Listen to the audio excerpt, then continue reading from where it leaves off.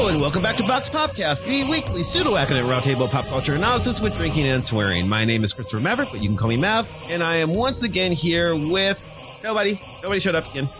This is a topic that no one was interested in but me. Or maybe they were. They just didn't feel like they had the background for it. And we'll talk about why in a second, because this is something that I think is interesting but confusing. So I got a couple of people who are experts. We're going to talk about ratings today. And by ratings, I mean television ratings, movie ratings. You know, when you look and see something got a rating of 4, something got a rating of 16, what does that mean? And I learned through doing this show, actually, that people didn't really know how ratings work. I've mentioned them on a couple of episodes, a couple of times. And like, I'll say, you know, such and such had a rating of whatever. And then Katya actually asked me on air. It's like when we did the chair episode, she's like, what does that mean? And I was like, aha, yeah, well, don't know what ratings mean. So we're going to talk about what ratings mean, how they're calculated, what they're used for. And I'll tell a story about what they're not used for. But first, I want to introduce our guests. So returning to the show after it's been a few weeks, it's been a little bit, Marcel Walker. Hello. Thank you for having me back, Mav. Yeah. I can't remember what the last one I was on for was. Yeah, me neither. I don't remember when you were here. You have weird, very specific expertise here that I'm so looking forward to. You have the expertise that would have made me so jealous when I was 10 years old because I am that big a nerd. What is your experience with Nielsen ratings? Yeah, I don't know if I'd say expertise, but at least an experience. So my family, my immediate family, was a Nielsen family about 15, 20 years ago. And we were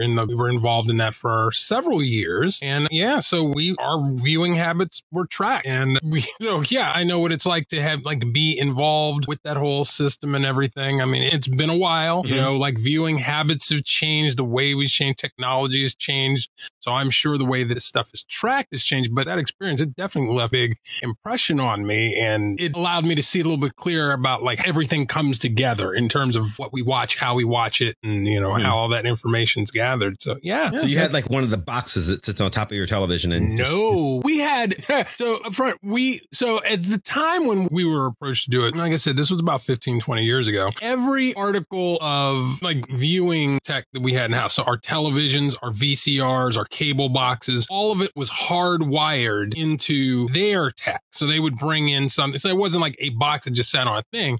Literally it took hours for them to install and connect all their devices. Every time we had to have something like that done, it was a process. So amazing. Yeah, air quotes, amazing.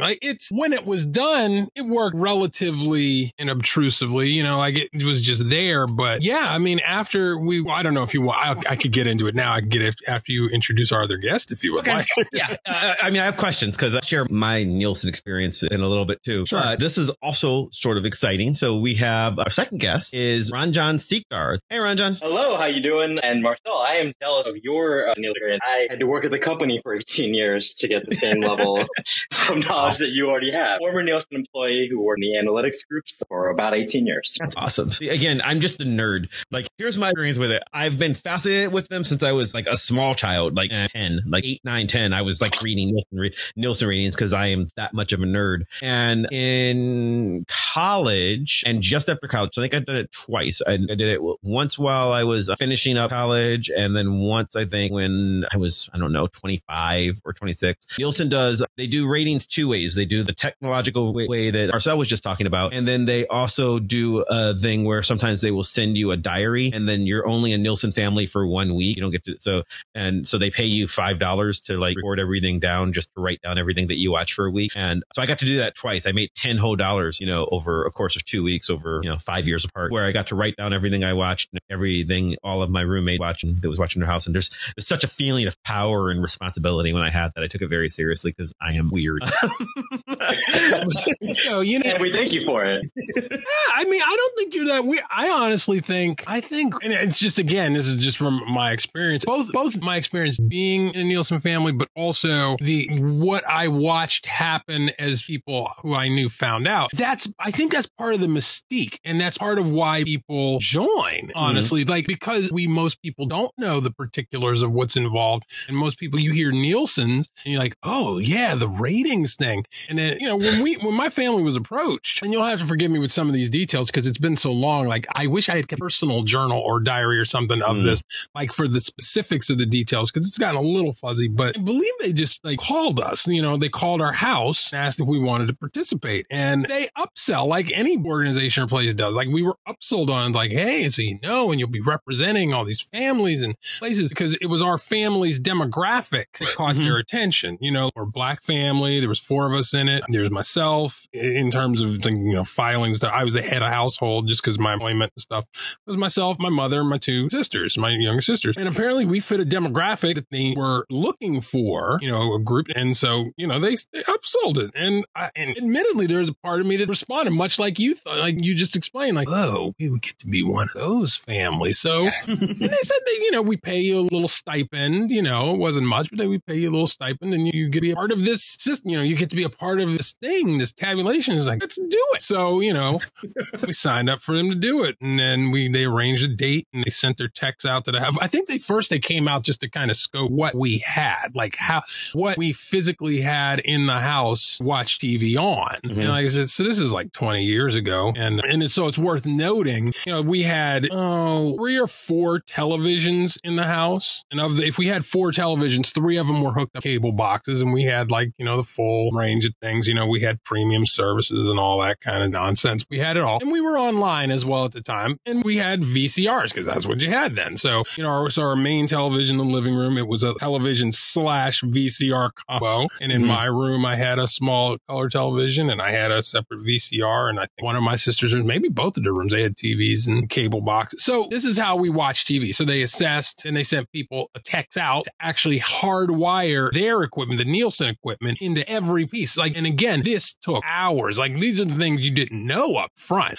Like, it takes a while for them to do, because every time they did it, like you had to arrange a day for them to come out, and then your day just stopped because it would be, and they would, because they would have to hook it up to everything, and then they would test it in that room. And it wasn't until they were satisfied that things were working in that room before they would move on to the next room and next room. And when I say they had to hardwire everything, I mean everything that had anything to do with TV was separately hardwired into their system, because a VCR box is basically a television without a monitor. Right. So that meant that had to be wired in as well. And so it was like the cable box, the television, and the VCR each had to be wired into their stuff. And then that had to all be grouped together. It was great. So if you wanted to, for instance, to just move a VCR from this room to this room, you had to call and schedule that ahead of time so they could send a tech out so they could disconnect their stuff and you could take the VCR to the room, or just like, I want to move television here or whatever. Like it was a process. So as much as the idea was, and the big thing that they would upsell you on at the time, and Ron John, I'm fascinated to hear like what it was on the other side of this. And on our side, the thing they always said was, or what we were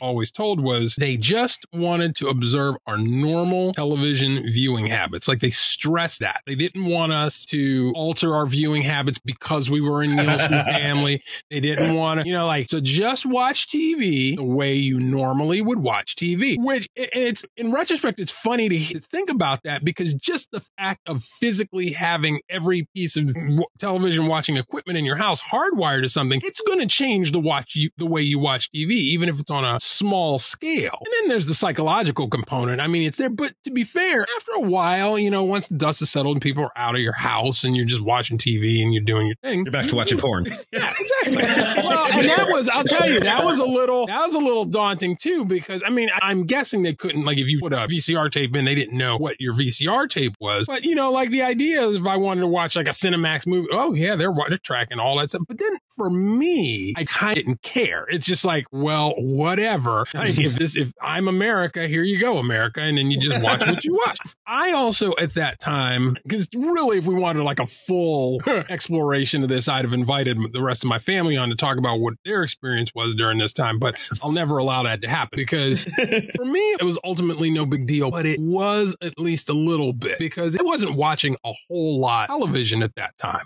So the only pause that I had when they were first asking us to do it was, is it worth it? I mean, I don't really watch that much television. It's so ridiculous, but like, this is a pop culture podcast, so this will fit right in. It's strange as this will sound, I had a weird sense of civic responsibility in there somewhere. Like, well, if I represent part of America and America's viewing habits, I think it's my duty to be a part of it. And actually, legitimately, they said they were looking for our demographic. So, okay, if our demographic is to be represented, it wasn't like I was ashamed per se of our television watching habits, but, I was like, okay, well, let's be represented and let's get in the mix here. So like a little bit of that was in my head. There would be times where I would tune into a thing or think about tuning into a thing or turning a thing off or to another. It's like, nope, you're not getting this. You're not getting my rating evaluation.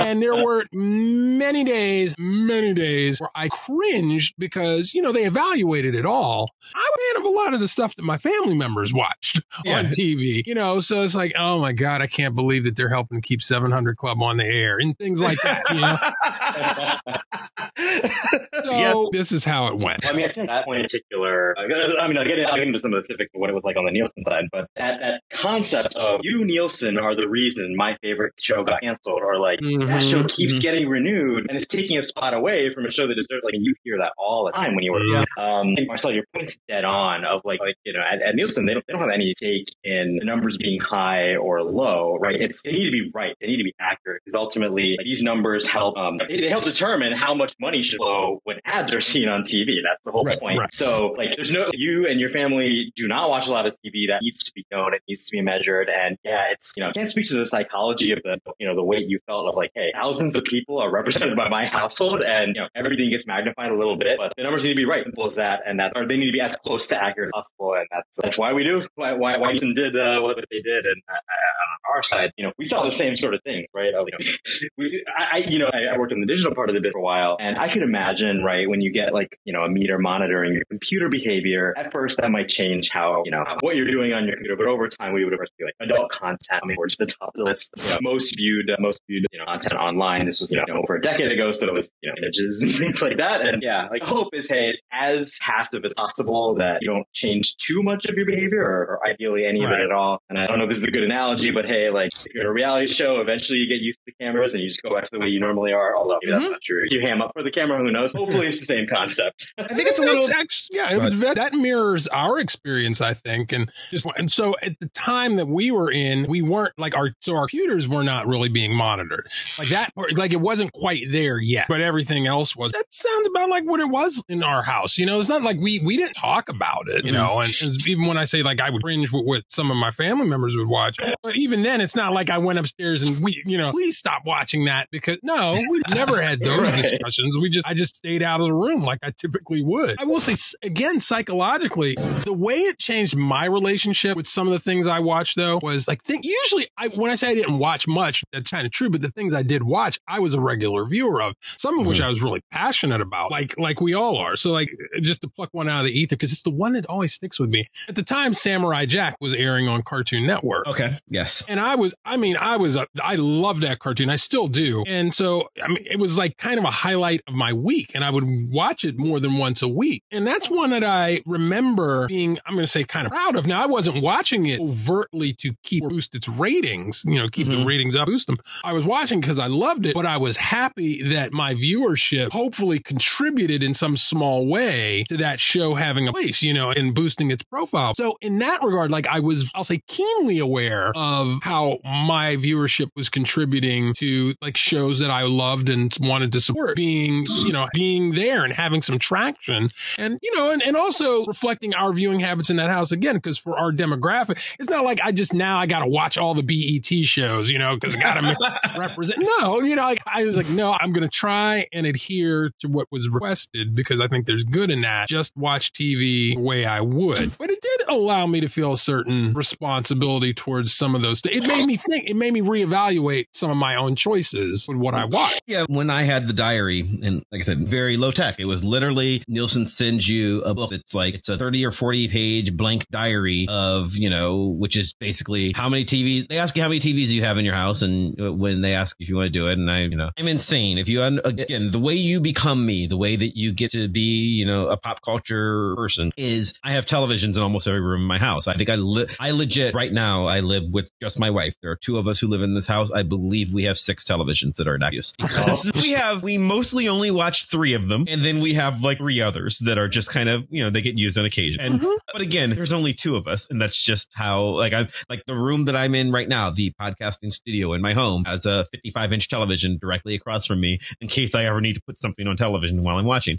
But anyway, so like I was always like that. I was always very into TV. When I got my first job, I've said on the show before, I worked at a comic book store when I was a teenager. In my high school job, one of the first things I bought was my own television. I bought bought a little 13-inch color television that I had in my room, which I still own to this day. It's a little CRT. It was like there for, it's like, hey, I need to have this TV. So I wasn't even counting that's in my basement doing nothing. So anyway, Does it work? Yeah, it works just fine. I just don't use it for much of anything. I mean, it works in that like it can show a picture that is 4:3 in a world where all content is 16:9. But technologically it does function. Yes. Right. You know, for a TV that is literally, I mean, I bought it when I was 15. I'm 48. So for a TV that's 30 something years old, sure, it works. Right. But yes. Anyway, the point is I watch a lot of TV. So to me, it was always like, well, I was aware that like people are paying attention and I want to get this accurate. And then Max, who does our theme song, I'll never forget because when the second time I did it, which was in like 2003, when I got the book, he was like, all right, I need you to record and watch She Spies constantly because he loved the TV show She Spies. And I'm like, we are not saving She Spies. And he's like, no, we need to save She Spies. And this is not a joke. When he knew that I was gonna do it, I was like, I am not watching this show. I'm not gonna lie to Nielsen. So Max came over to my house, recorded She Spies. He recorded like 2 episodes of She Spies on my DVR, came over to my house and like sat there in front of my TiVo and watched She Spies over and over again. The same episodes, the same 2 episodes. Wow. Because it was the only way that I would, write down.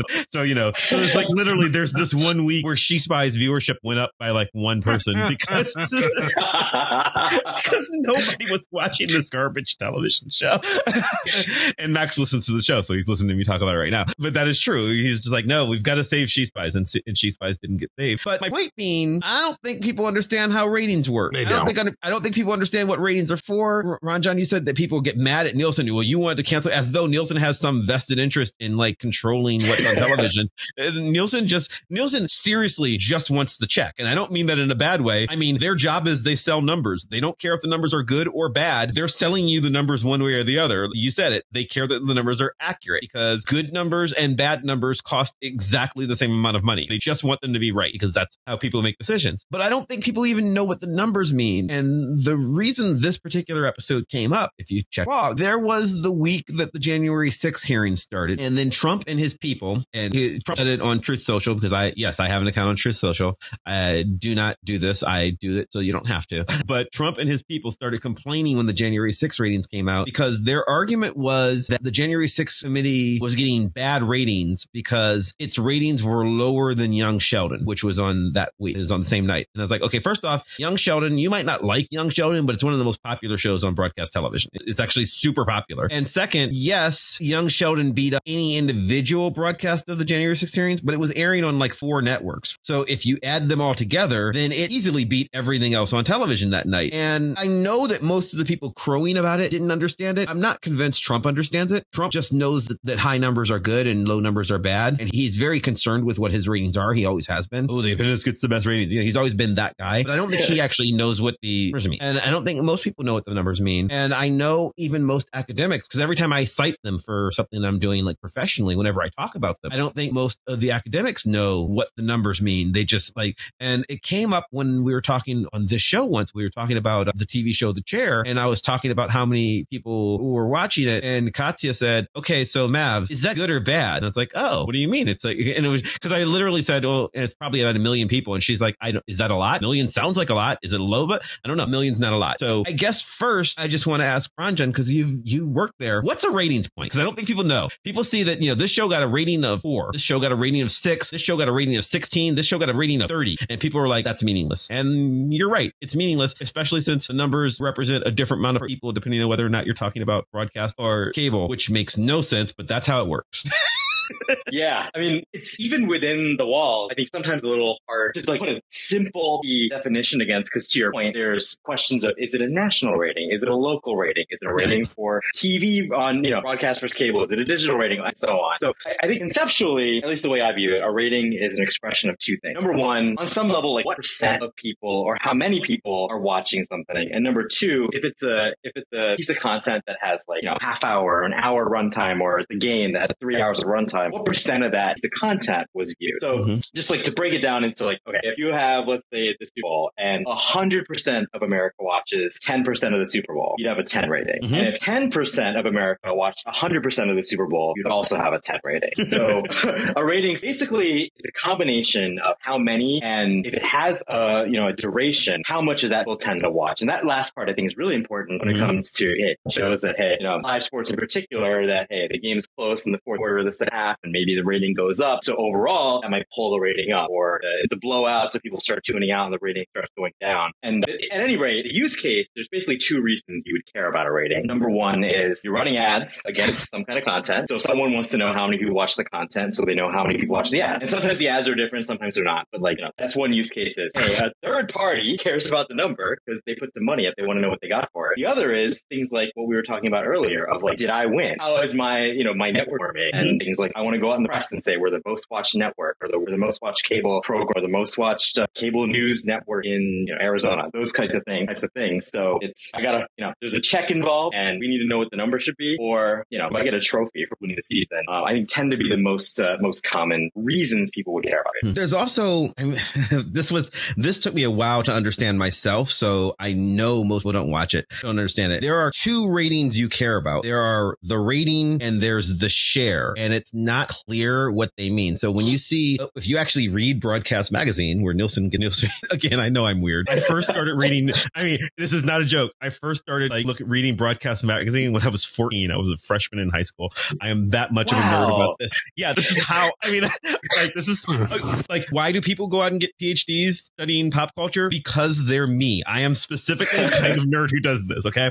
So I started. How did you not end up at Nielsen is the question. It was right there. I don't know. It'd be interesting. But anyway, so the way these ratings work, if I see that my show has a 10 rating, 10 is super high because the rating number is the number of televisions equipped to view your show that are viewing your show, which means that technically speaking, the cable market is by default smaller, less so than it used to be because very few people only watch television over broadcast today. But it's still, in order to get the first number, you have to have a device, usually a television, capable of viewing that station. So if I have the Super Bowl and I have a 10, this is 10% of all televisions capable of watching the Super Bowl are watching the Super Bowl because the Super Bowl is on broadcast television. Whereas a cable rating is not directly comparable because fewer TVs are capable of watching cable television that are capable of watching broadcast television. So it's just capability. Now, then there's a second number after that, which is the share number, which is the number of televisions currently in use, meaning TVs that are currently watching anything that are watching your program. So you might have a 5 rating and a 10 share. That means that 5% of all TVs in America are currently viewing your show, whereas 10% of all televisions that are on are currently viewing your show. So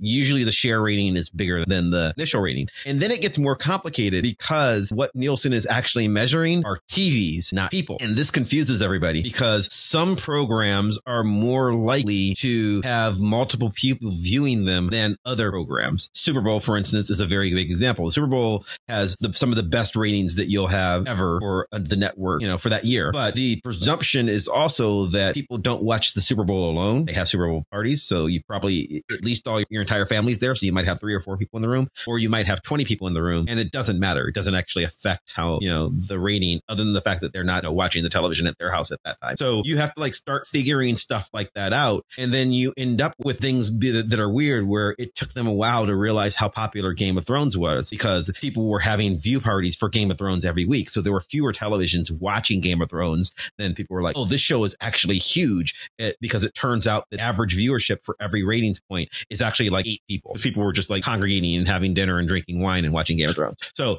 things like that become complicated. And all of that matters because you want to sell ads, or if you're a cable channel like HBO and you're doing it without ads, you're just trying to show value to your shareholders. They don't and they shouldn't really matter to regular people, except that conceptually we seem to root for our team. So regular people get really stupidly excited that the thing that they like is doing well. Oh my God, dude, people are watching Peacemaker. People are watching Daredevil. The nerds are winning. Well, not really. What you're doing is, you're the product, right? So you're not really winning anything, well, HBO was winning, but you feel like they're doing kind of. Okay, so I'm gonna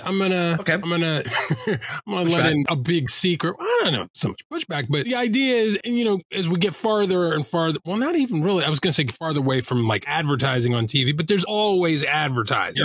There's always been. It's just changed. Hawk and Sheet-Hawk eat Cheetos through the entire episode. They sit there and they eat Cheetos. Frito-Lay paid. If you watch the new She-Hulk show, Frito-Lay paid big money to Marvel and Disney because they sit there and they're like, Cheetos are amazing. I'm like, really? Always. Okay. All between product placements, and there's always a form of advertising, like, because this is America and we monetize everything. But if that's happening, like, if the measurement of that determines does a show stay on the air. Mm-hmm. So I actually do understand the proprietary nature. People want their shows that they love to stay on the air. So if the ratings are indicative, hey, not as many people are watching, so the ratings are going to go down, and why advertisers aren't going to want to have aren't going to want to utilize that as a forum to advertise the product, meaning why is a network or whatever going to want to broadcast that show, then people start getting more protective of their thing. So I actually do kind of understand some of that. When my family when they were like giving us protocols up front about like, being involved and what our rules were, one of the rules they stressed, like, I think like they were very good about stressing all the things. I can't say they didn't explain what the expectations were, but one of the things they said was, do not tell anybody that you are a Nielsen family. You don't want to let anybody know, because you don't want to let anybody know. Like, because if you let people know, maybe,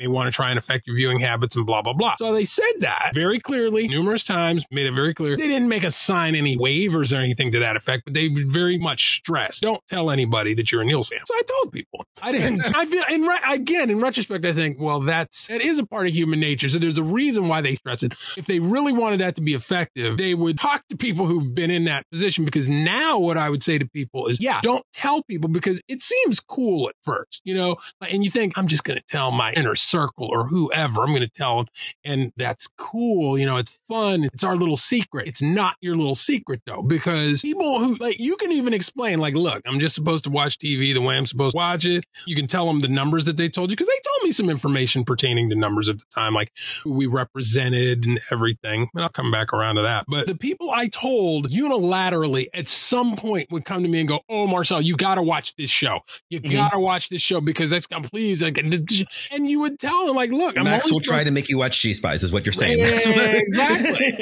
Exactly. And, so what you were talking about as far as, number of televisions that are tuned into a show versus number of viewers, total sense. Like, that's totally on. Because in our house, like I said, we had multiple TVs, but you figure the television in my room, I was almost always the only person watching that, versus the television in the living room were often all three, my mother and both sisters were often watching that at the same time. So it really did vary. And that's why I'm sure they had everything hardwired in to track that, so they could take those things into consideration. But I absolutely had people who, and I can't say like fully pressured me into that, because ultimately I'm in my house. I'm going to watch what I want. And if it came down to that, I'd go, yeah, I watched it, but I didn't, which wasn't even the case. I just watched what I wanted to watch. But that sort of pressure is there. And on some small level, for me at least, there was at least this consideration, like, oh, is that a good show? Should I maybe try that? Should I watch this thing?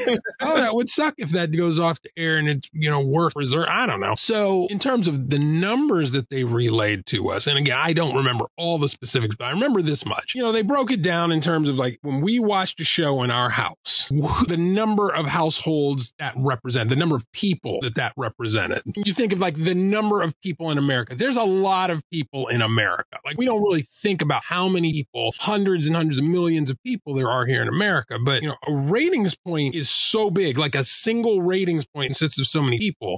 Our individual household was like a fraction of a single ratings point. So like you would have needed numerous houses like us to make up that one ratings point. But still, if we watched a television show, that was the equivalent of if everybody in something like Heinz Field was watching that show. So like 30, 40,000 people. And I used to think about that, like visually, I could picture, like if I was watching a show, this is the equivalent of if they showed this episode of Samurai Jack on the big screen at Heinz Field and everybody's watching it, that's what this is the equivalent of. That's a little trippy, but that also gets to that sense of sort of kind of empowerment. Like, I represent that many people. And it was also, for me, it was a very comforting thing to think of, wow, right now out there's at least 40-some thousand people watching this show. Like, I'm not the only one, because if I'm watching it, there's people like me watching it and I'm just representing them. That's how I absorb that. But it was a powerful thing. Like, you know, even today I'll drive, you know, I'll be in a car and I'll go past one of the stadiums and I'll think, yeah,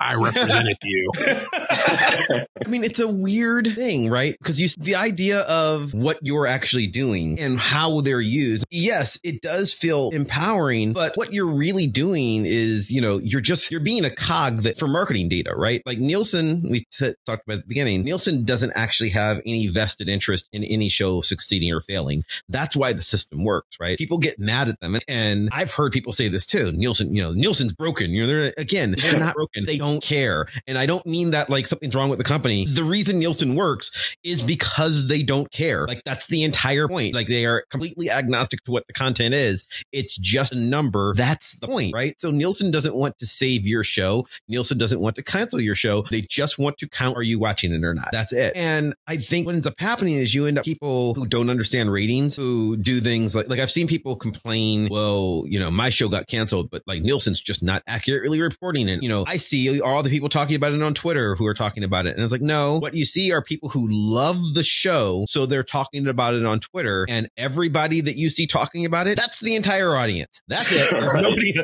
There's nobody else. And where it becomes tripped up is something like, here's a good example, the Snyder Cut, right? The Snyder Cut happened because for years, all of these fanboys kept saying, no, you got to release the Snyder Cut. No, come on, HBO, Warner Brothers, do this thing, do that, you know, like, and like people, we're going to watch it. We're going to do it, blah, blah, blah, blah, blah. And they, you know, this is, you know, we need his real vision. We need this. And then we're signing a petition. We're renting a billboard and, you know, all this stuff. And then finally a pandemic happened and HBO was like, we can eat content. So fuck it. Let's do it. Right. And I'm going to kill people for people who listen to the show. If you're a big fan of Zack Snyder, I'm sorry. It didn't do well. It's a 3-hour and change movie that is not good. I understand if you like it. And when I'm saying it's not good, there are things about it that I enjoyed as well, but it is not a sustainable vision in order to be a Hollywood blockbuster. It would never have been that in theaters. It just wouldn't have been. He wasn't, you know, it's like 4 hours long. It would have been cut down and it's paced all the fuck over the place. And it's just not an accessible movie. And again, not everything is. Go back and listen to me talk about Blade Runner. I loved Blade Runner. I love the Blade Runner sequel. I hope there's not a Blade Runner 3 because producing a Blade Runner 3 just for me would be fiscally irresponsible. And what I'm saying is the Snyder Cut fiscally irresponsible because they got caught up in this idea of people signing petitions and tweeting about it. And it seemed like there was a bigger audience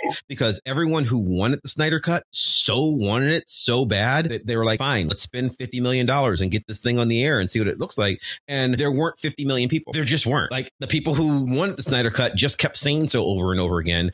It was not financially viable in order to get it. And HBO knows because when they had real numbers, they were like, oh, that was really more like 100,000 people. And that's not a lot. Well, I think that goes back to scope and scale. You know, again, it is hard to envision how many people there are in America and then how many people there would be. Yeah, I mean, watching television at any given time, how many people does it take to be watching a television show or a television show to be considered, you know, successful or a hit? And especially in a medium, because when I'm saying television now in the present tense, it's a broader spectrum because we have other means of watching shows. You know, we have streaming shows, we have cable, we have computers, we have all these different ways of watching our media. So you're spreading viewers out across that spectrum and then you're trying to track all that. That's crazy. Like even when our family was involved in it, it struck me as crazy. But in retrospect, that seemed more manageable to me by far, really, than the landscape today. And there are so many people out there. It's easy to not be able to picture how many people it would take to be watching something for that thing to be considered successful. Because, you know, success is a sliding scale, you know, so for this broadcaster, this network, this cable channel, this streaming service, you know, you might have, I don't know, 500,000 dedicated viewers. That'd be great, you know, whereas for somebody else, you probably need a couple million really for it to be sustainable. So like it's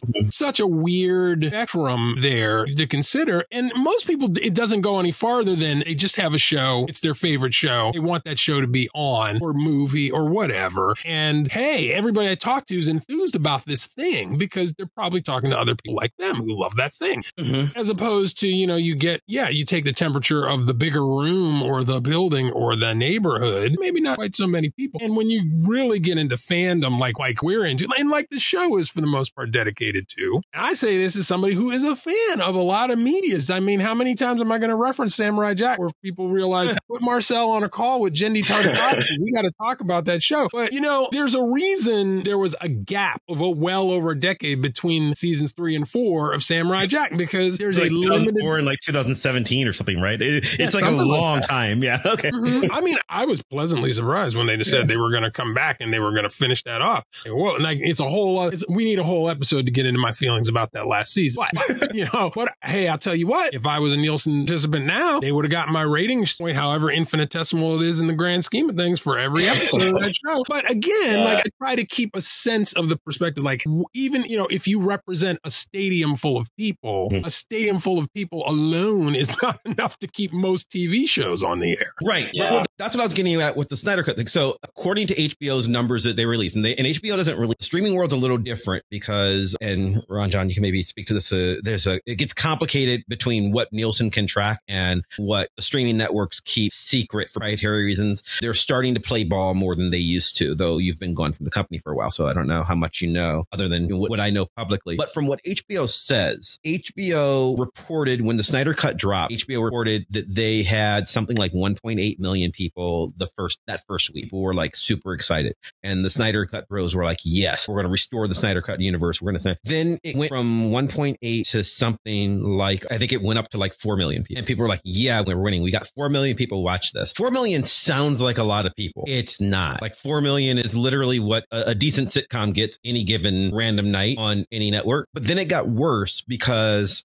what HBO eventually acknowledged when there was a study, they're like, okay, 4 million people watch this. But what we mean is 4 million people started watching the Snyder Cut. Snyder Cut had an attrition rate of 66%. 2/3 of people just bailed because it's 4 hours long. And they're just like, no, we just don't care anymore. It's 242 minutes. And basically, if you can make it through the first hour, you're probably likely to watch all of it. But only like 1/3 of the audience stayed through the first hour. That's a problem. So now you're not talking about 4 million people anymore. You're talking about 1 million, 1.2 million. And 1.2 million is not a big audience. And when you start realizing stuff like, I remember friends of mine were always very excited about, how come the Agents of S.H.I.E.L.D. never show up in the Avengers movies? And I was like, well, Agents of S.H.I.E.L.D. has, it's like 3 million people watch that show every week. They're like, yeah, that's a lot. And I'm like, no, because 3 million people watch that show, but literally 100 million people are going to see this movie. They mostly don't know, like 100 million people go see the failing Marvel movies. The big Marvel movies are 500 million people are going to see it. They don't know what you're talking about, right? Like you can't just rely on stuff that happened on this. And eventually the S.H.I.E.L.D. viewership dropped down to like 1.2 million or something. It was like 3 million was at its peak. So you can't rely on this very small number. And then when you start, I'm a big fan of Riverdale, but that's like 500,000 people. It's not that big a show. It just isn't. These shows are much tinier than I think people realize they are. But if you're a big fan of something, it feels bigger because, you watch it, you talk about it with your friends. It feels like everybody's watching this. No, not really. You just know the people there are. Yeah. Yeah. I mean, I think this, what I think both of you are hitting on is this measure of intensity of viewership or loyalty or vocalness of a fandom. That's always been I think a challenge to really quantify. I think, Mav, to your point, like the average audience, like the number watching the whole thing or the traditional rating just wouldn't clear the bar for some of these programs. But then, Marcel, you mentioned, there are other shows like, Family Guy, Futurama that have also come back after not clearing the bar from a rating standpoint, but they had some sort of devoted fan base who either, were buying DVDs or were buying merchandise. And like there was some other quantification beyond the rating that made those shows viable to come back. That is the dimension that has always been, interesting to watch within the Nielsen walls, and streaming in particular. I think, Mav, you hit on this as an area where, Snyder Cut, that probably needs to do better than the numbers that it did in order to establish a new pattern. For how much money it was making. Yeah.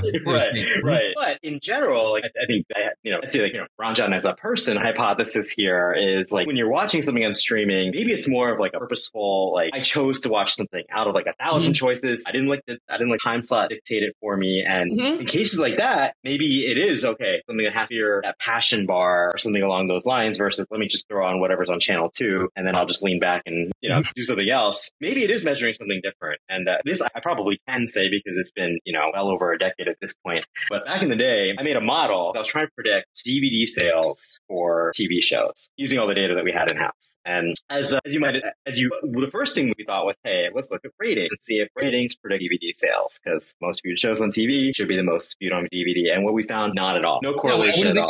Okay. I'm curious what you're going to say, because before you explain it, I would predict the exact opposite. Actually, just as a cultural theorist, I would expect the kinds of things that one watches on a DVD or on a streamer to be very different than the episodic things that I watch week to week. I would expect, so for instance, I know that Riverdale survived because of Netflix, not because of CW. CW kept using it, but they were like, oh, well, we're making way more money on viewings later because the structure of the show airs itself better to watching on a streamer or on a DVD. Other examples of this are Battlestar Galactica, Breaking Bad, things that are long form stories as opposed to episodic stories where it doesn't matter if I happen to miss episode 4. So I would expect it not to match up. Dead on. Literally, we ran the correlation. It came out at 0. And on one hand, you're like, oh, crap. How are we going to solve this problem? What we did find was that conversation about a show online actually was very tied to DVD sales. So exactly what you're talking about. At the time, we were talking about, posts on message boards, blogs, because this was, well before social media platforms were the dominant sort of place for those conversations. But the blogosphere and message boards were basically the source of, indication of passion here behind, I will put my money down to save a show, as opposed to I'll passively watch it, or maybe if I'm really a fan, I'll go to Marcel's house while he's a Nielsen family. Or Mav, I'll go to your house and fill out the diary. It totally measured a different thing. And I think that really hits back to the, some of the original questions you're asking around, what's the point of a rating? The obvious one of, okay, an ad's running, so both sides, that one I think, is reasonably vanilla, right? It's okay. The number needs to be representative. But these other metrics, are there similar rating concepts around, I would spend money to save that show, or I would, I pay $1 a month or $1 an episode, or, these, Patreon or Kickstarter type of metrics that get into something deeper, that cut out the middleman, so to speak, and more directly reinforce the relationship between people like us and people who make the content. I mean, who knows, right? I've always been similarly fascinated by this concept, and the rating is the rating. It's not the only thing that matters. And I find it fascinating because I want to segue a little bit. We run out of time into another conversation that I've seen lately, because television shows, we don't just care about, is your TV on or not? That's all the Nielsen rating is really measuring. Is it tuned to this program? That's it. Does not matter if you like it or not. And this is something that I think people have trouble understanding when it comes to social network ratings as well. And I'm going to talk about the way things like, Twitter, Facebook, whatever work, right? People don't understand that engagement is not liking, and I mean this very specifically. I am measuring, when I look at a television rating, I am measuring, did you keep this TV on and tuned to Snyder Cut? Maybe you hate it. Maybe you love it. I don't care, because you're still watching the ad. That is the intention that I am measuring, right? And I think people miss that because there are a lot of niche programs that have super devoted fan bases who love it to death. But your market is 1/10 of this show of people who watch something and just bitch about it. And what I think you're saying is there's no difference between a hate watch and a love watch if you're watching. And I've heard it said about relationships that the opposite of love is not hate. The opposite of love is indifference. So if you apply that to this, an instance like this, the worst thing you can have is people just not watching what you're broadcasting. I mentioned earlier about my mother and siblings watching 700 Club and all those shows. And honestly, I would just clench up and storm through the room. I just couldn't. Why are you still talking about it? Because they still watch these shows. They tell me, and they're so happy to be watching these shows. But I will say, okay, to focus a little bit more on, I guess this more or less. So they also watched, and I'll include myself up to a point with this, they also watched Days of Our Lives. That was the go-to soap opera in our house. And there were some others over the years before and after, but that's been historically our family's go-to soap opera. So I stopped watching that show, and I just like them. I mean, I watched it very regularly for years, but it was actually some point in the early to mid 90s when I stopped because I was working, didn't have the time, et cetera, et cetera. They kept watching. They had more access and they just watched and they would record it. And it's like they were super. And when you've watched a show like on the air daily for long enough and there's threads of narratives, you can step away from it for months at a time, come back and you know. I've stepped away from Days of Our Lives for years and came back and I'm like, okay, I know who Stefano is. I know who Demir is, or I can catch up.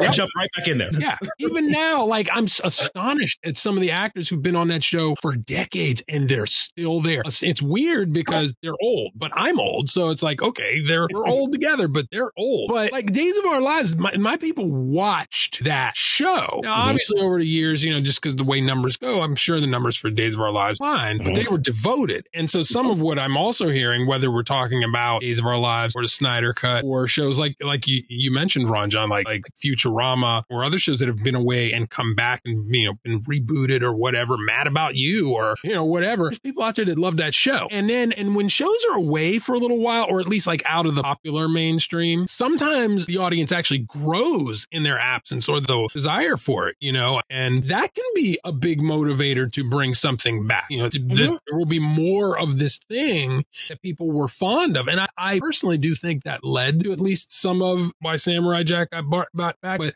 I see that. I mean, we're looking at Quantum Leap reboot that's about to come back. Yes. I watched Quantum Leap very regularly, was not thrilled with its final episode, but I watched that show very regularly and have very fond memories overall. To my recollection, it was never like a blockbuster show, but it was warm and people had familiarity with it. And now it's kind of a big deal that show is coming back. Why would you bring a show back after, 25 years off the air? There's got to be, you know, there's reasons there. And I think they're actually kind of rational reasons. Like it's worth a shot. What do you have to lose? We're going to have to do an episode on Quantum Leap because I'm also a big fan. But the last thing I just want to throw in there, and it's my last, I guess, anecdote about being in Neil's family.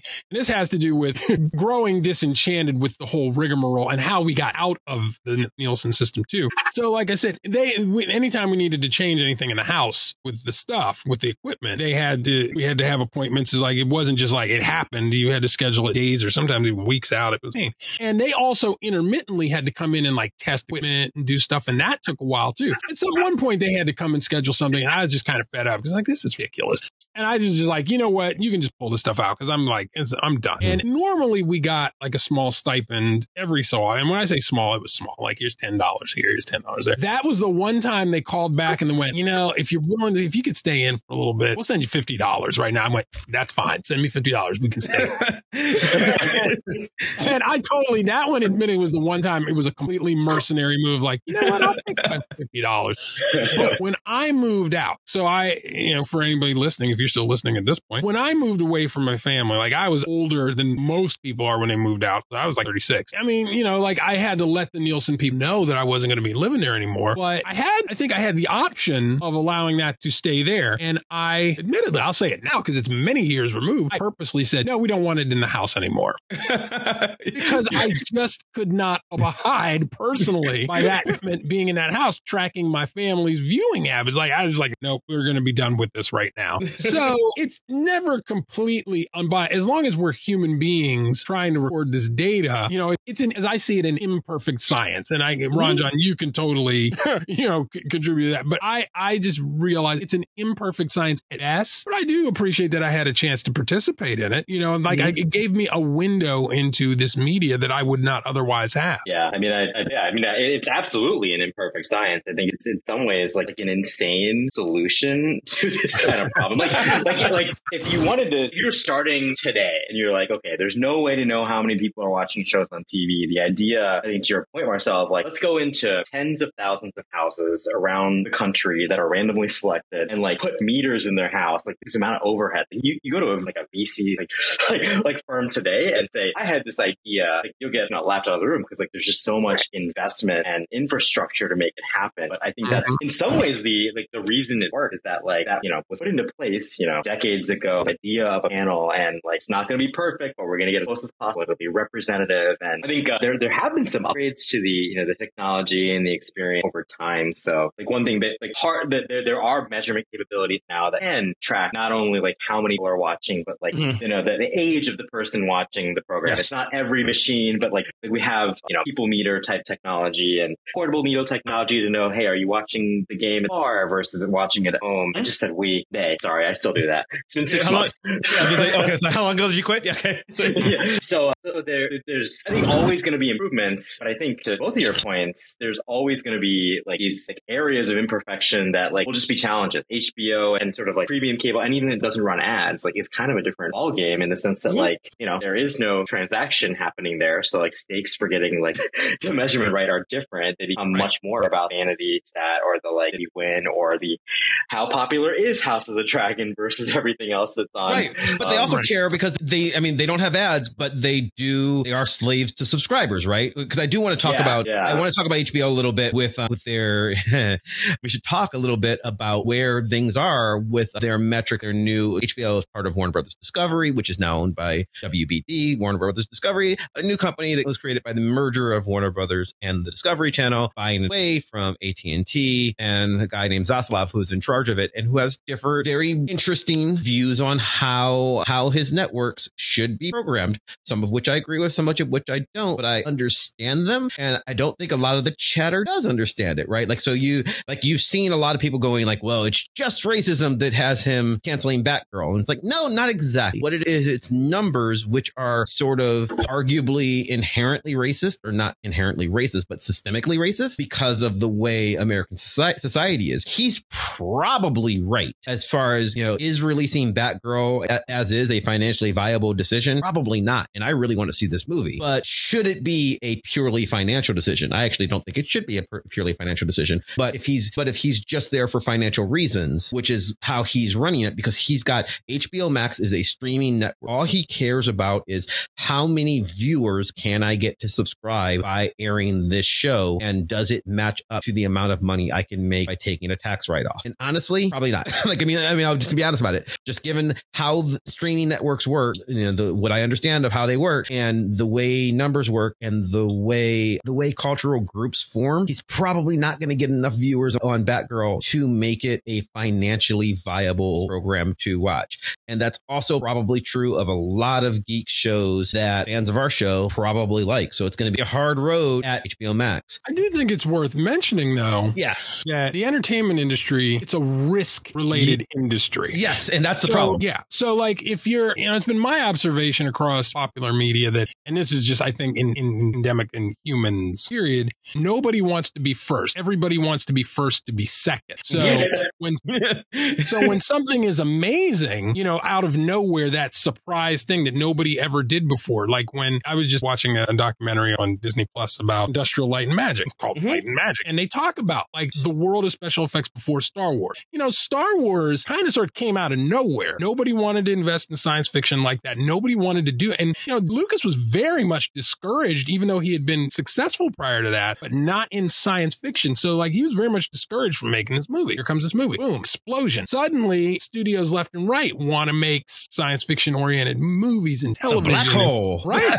Black hole and Battlestar Galactica and even the movie Alien, like that was in part made because of the popularity of Star Wars. So, you know, nobody wants to go first. There's this risk aversion, but it's an industry. So they try to be super calculated with stuff. And that doesn't really work either. All that does is it leads to a landscape of stale media where the only thing that breaks out and becomes successful is when somebody takes a risk and they break away from that. So, you know, Zaslav is not that guy. He's not that guy. And that's the problem. And he doesn't want to be that guy. He says he's not that guy. He has that job because he's the guy. His edict right now is, I'm going to save us $4 billion by cutting stuff. That's his plan. And he might in the short term. And unfortunately, but if you're risk averse, you might save that money now. There's no reward. So you're just, I've rarely seen a business or industry or anything that really shrinks to sustainability. Really. You can overextend yourself, of course. But, you know, for the Batgirl question, my thinking is, what is the best way to make this movie profitable? Make a good movie. That's not a cure-all, because I mean, plenty of good projects out there fail and don't get viewers and get crap ratings, at least initially. Like, you know, I did not watch the TV show Firefly when it was on the air. And that show was on the air when I was in the Nielsen's, or around that time. I didn't watch it. I was introduced to that show afterwards and came to love it. So, some of it I think is just timing, but there's that inscrutable part. Like there's the part you can't decipher what makes a hit. How does it happen? But I think the surest thing you can do is make good content and hope that the viewership will follow. Or you have to accept that not all content necessarily has a blockbuster. Sometimes you just do things for. So Zaslav, I'm less concerned, and I know this is going to sound weird because we have a little geeky show here where, I know a lot of our listeners are going to be like, hey, I want to see Batgirl. I want to see Scoop, whatever. I'm more concerned with his decisions about CNN, which he also owns now. And he's very interested in making his news network profitable. And one of the ways that CNN has been losing market share is CNN. And I know a lot of people who don't like CNN because they're like, it's too liberal or it's too conservative. I know. And I have friends in both sides who think it's too much the other thing. CNN wants to be a news network. They want to be an old school news network. That's what they want, which says both sides, even if one side's insane. But numbers wise, being a partisan news network is just a much better way to make money. Fox will always do better. Fox is killing it because people don't really want news. What they want is to see people agree with them. So Fox's ratings do better. And frankly, MSNBC's are doing pretty good trying to be a liberal version. And so apparently the edicts coming down are telling CNN, can you put more conservatives on so that we can get some of that audience? And the thing is, they're not going to get that audience. They're not. Fox has that audience. CNN, I think, is probably better served not trying to be the most profitable thing at Warner Brothers because they're not going to be. It's a news network. And I think that's their lane. And I think that in the long run, in the 20-year plan, I think being the guys in the middle is probably a smart. And by the way, I'm not politically, if you listen to this show, I'm not a guy in the middle. I'm very much a guy on the left, right? But I think being the guys in the middle is a smarter play than being the guy on the left or the guy on the right or a news network. This may be a bad example, but I think it did remind me a lot of being at Nielsen of you have advertisers on one side and networks on the other side, and one side wants the ratings to be low so they don't pay as much. The other side wants the ratings to be high so they get paid more.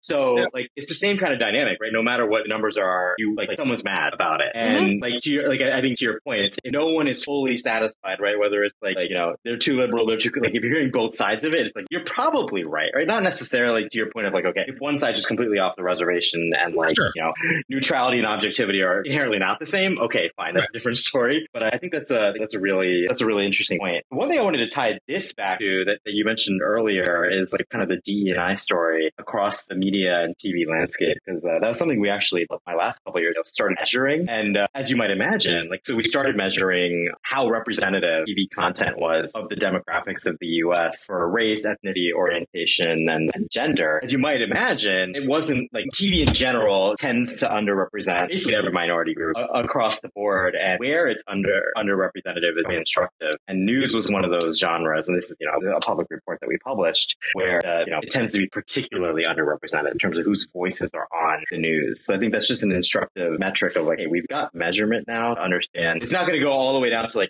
every person from the boardroom to the the production staff, so on. But people who are on TV on news networks, are they representative demographic of the country? And looking by genre, there are now stats on the things like this. So that might be a way to at least have another variable in the room outside of just ratings of hey, maybe we don't want all of our content to skew a certain way that doesn't seem to be representative. Maybe you want to have shows for different types of audiences. That's another way to sort of bring a different data point into the discussion. So it's not just, the rating didn't hit the number we wanted, so buy. And you can have a set, and Marcel, to your point of a basket of content. I hate that word, but I just said it. A basket of content that represents who you want to be as a content provider, and not just have to have a criteria that every single thing in there has to clear this individual bar. And maybe that's, you go back to the reason The Wire made it 5 seasons was not ratings. It wasn't even awards, right? It was 100% executive show and word of mouth. So, and those things matter. And then, media can effectively change the world. And one would hope. So this is where I want to make sure I get this before we end. There's another story that's coming out with with the merger of Warner Discovery also came the selling of the CW. And this is a story that came out that I just loved because people have been talking about it and giving hot takes on it and sort of getting the wrong idea. When Warner Brothers sold the CW before it merged with, they set up for sale knowing that they were doing this merger and and they were going to become Warner Bros. Discovery, and it just recently sold. And the new owners are sort of cleaning house on the net. Arrowverse shows, which, we've loved on this network, even though, they've taken a plunge, but like Monica and I both talk about how we still love. They're all ending. The Flash is the last one, and it's going to be done. It's a question as to whether or not the Superman and Lois show will show up. We'll stay. They've lost a bunch of other networks. And then this report came out this last week that said, last week as we record, probably a couple weeks ago for the listeners, there was a report that came out that said it turns out that the CW's average viewer age was 58 years old. And then the network is like, yeah, we're going to go after the audience that we have rather than the audience that we wish we did, because all the CW programming looks like it's for teenagers, for like 16-year-olds. And they're like, that's not 16-year-olds are not watching this network. The average viewing age is 58, because as Ranjan just pointed out, we can now figure out the metrics of who's watching the thing. Now, this is misleading, however, because yes, it is 58 is the average viewing age, but that's the second lowest of broadcast networks. The lowest is Fox at 56. ABC, CBS, and NBC are all slightly older, because that's how averages work. And people don't really understand this,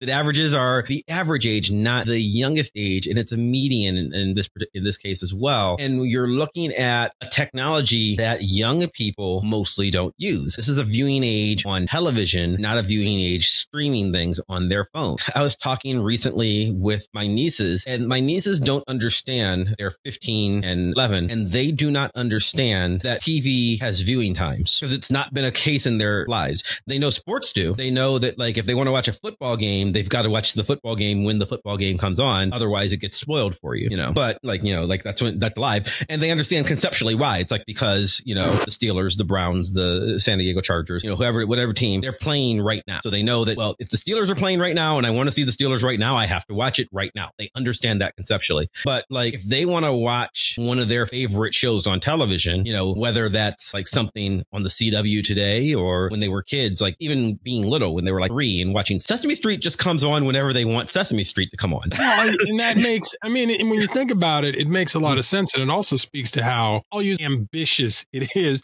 to try and track of media in this days. Cause it's like, back in the day, if you wanted to track listeners on radio stations, you could kind of do that. Like that was manageable to a degree. If you wanted to track then music sales, new albums are coming out or whatever, you could do that. You could track. But if you wanted to track, how often do the people who buy those albums listen to their albums in their homes? That's a much more difficult thing. Like, how do you track that? And right now, as media is becoming that, it's becoming a thing like an album, which, by the way, vinyl sales are coming back. I'm just throwing that in as an anecdote. I've got a record player now. I've been listening to more vinyl than I have forever. Same here. It's kind of amazing seeing media make a comeback, like media that was commonplace make a comeback, but it's untethered media. You can't really track something that's untethered. And I think I know that's a relatively new development in our media, because we're all about the same age and we grew up with, even though we didn't think about it, but our media was tethered to something. It was tethered to a time frame and a station. And, you had to be here at this time to watch it. And also, I think our relationships were different. So maybe our media was tethered.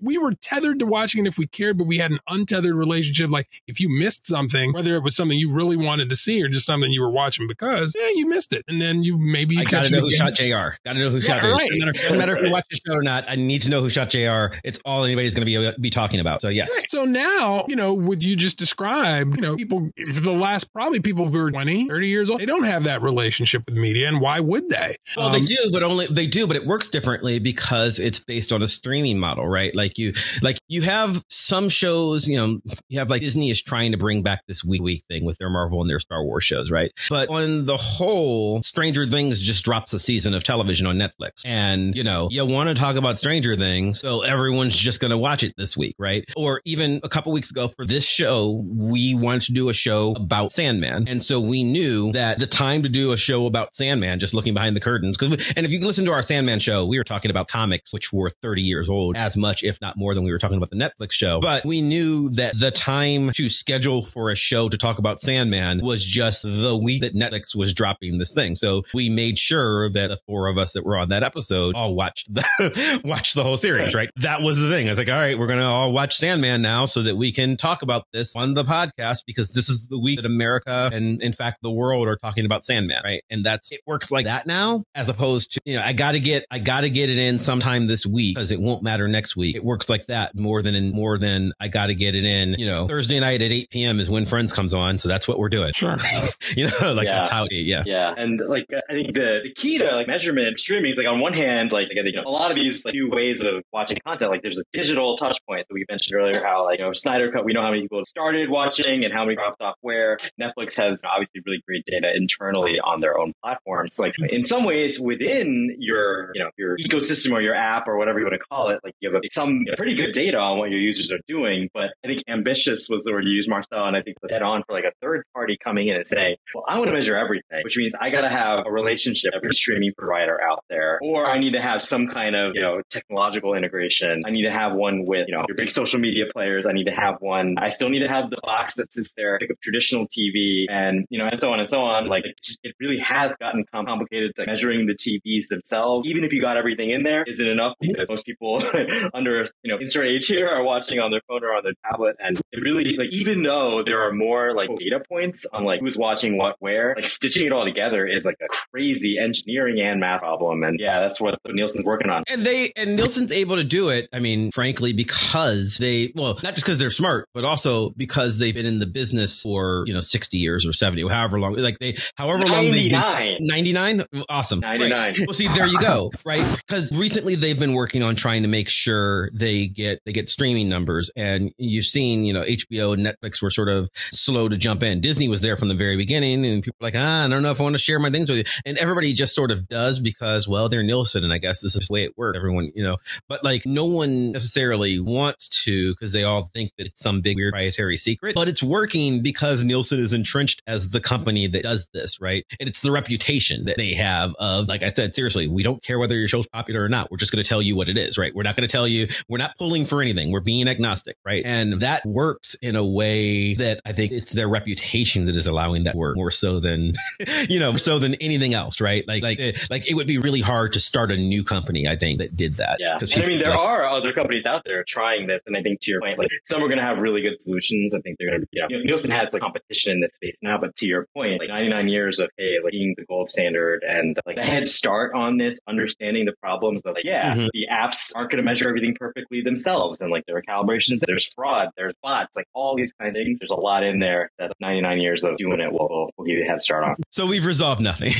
Yes. But no, I think it's a fascinating question. And obviously I said I started reading these numbers when I was 14 years old. I was such a nerd. But because I care about stuff like this, I get to be a professor who looks at this, I guess. My life is weird, but I don't know.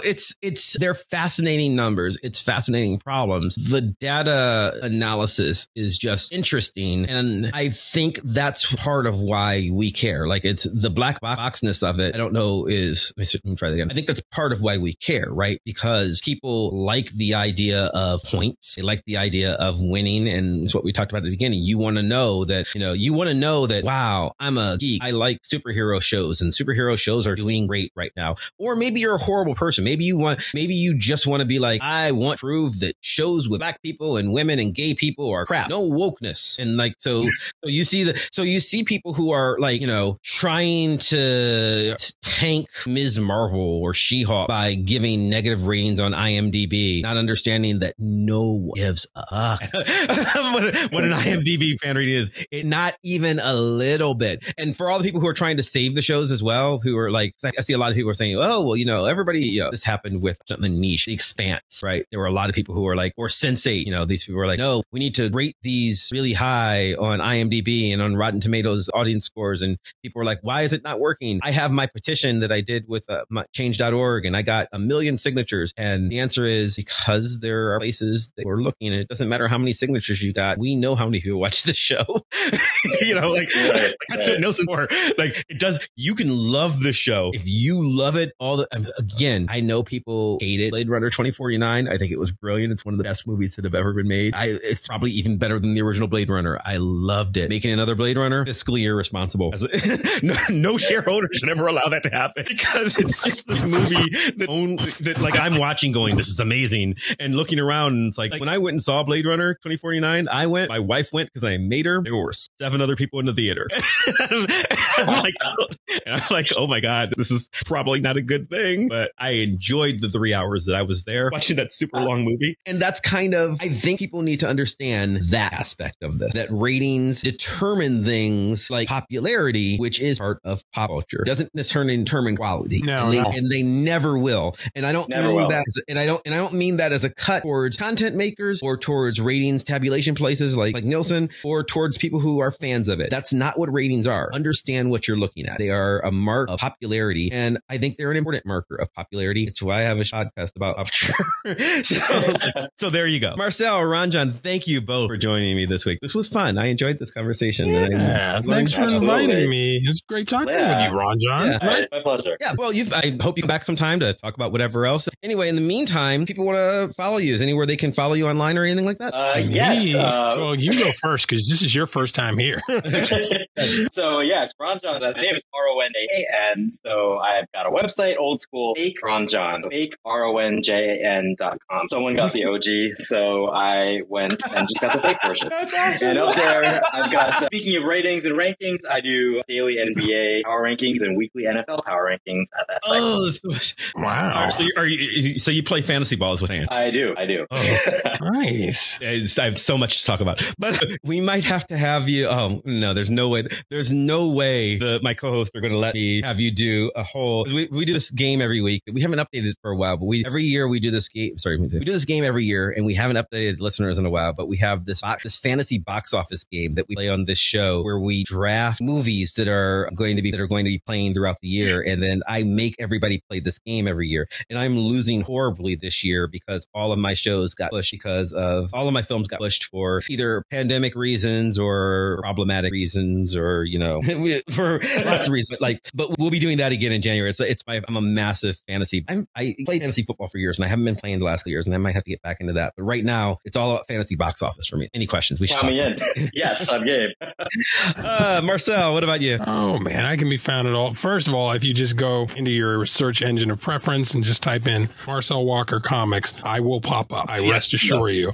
But you can find me at marcelwalker.com. You can find me anything related to the comic book Putzpal that I work on for the Holocaust Center of Pittsburgh. So if you go to the Holocaust Center's website, hcpgh.org, or Putzpal, I believe we have our own domain for that, hchutzpeow.org, I believe. Or if you just look that up, Putzpal, I'm all there. You can find me. You can contact me. I'm also on all the social media, on Facebook and Instagram and Twitter. Not all the social media. It's like those three. Because I'm not on TikTok. I have a couple that are like ornament stuff. I'm thinking about going back to MySpace just because.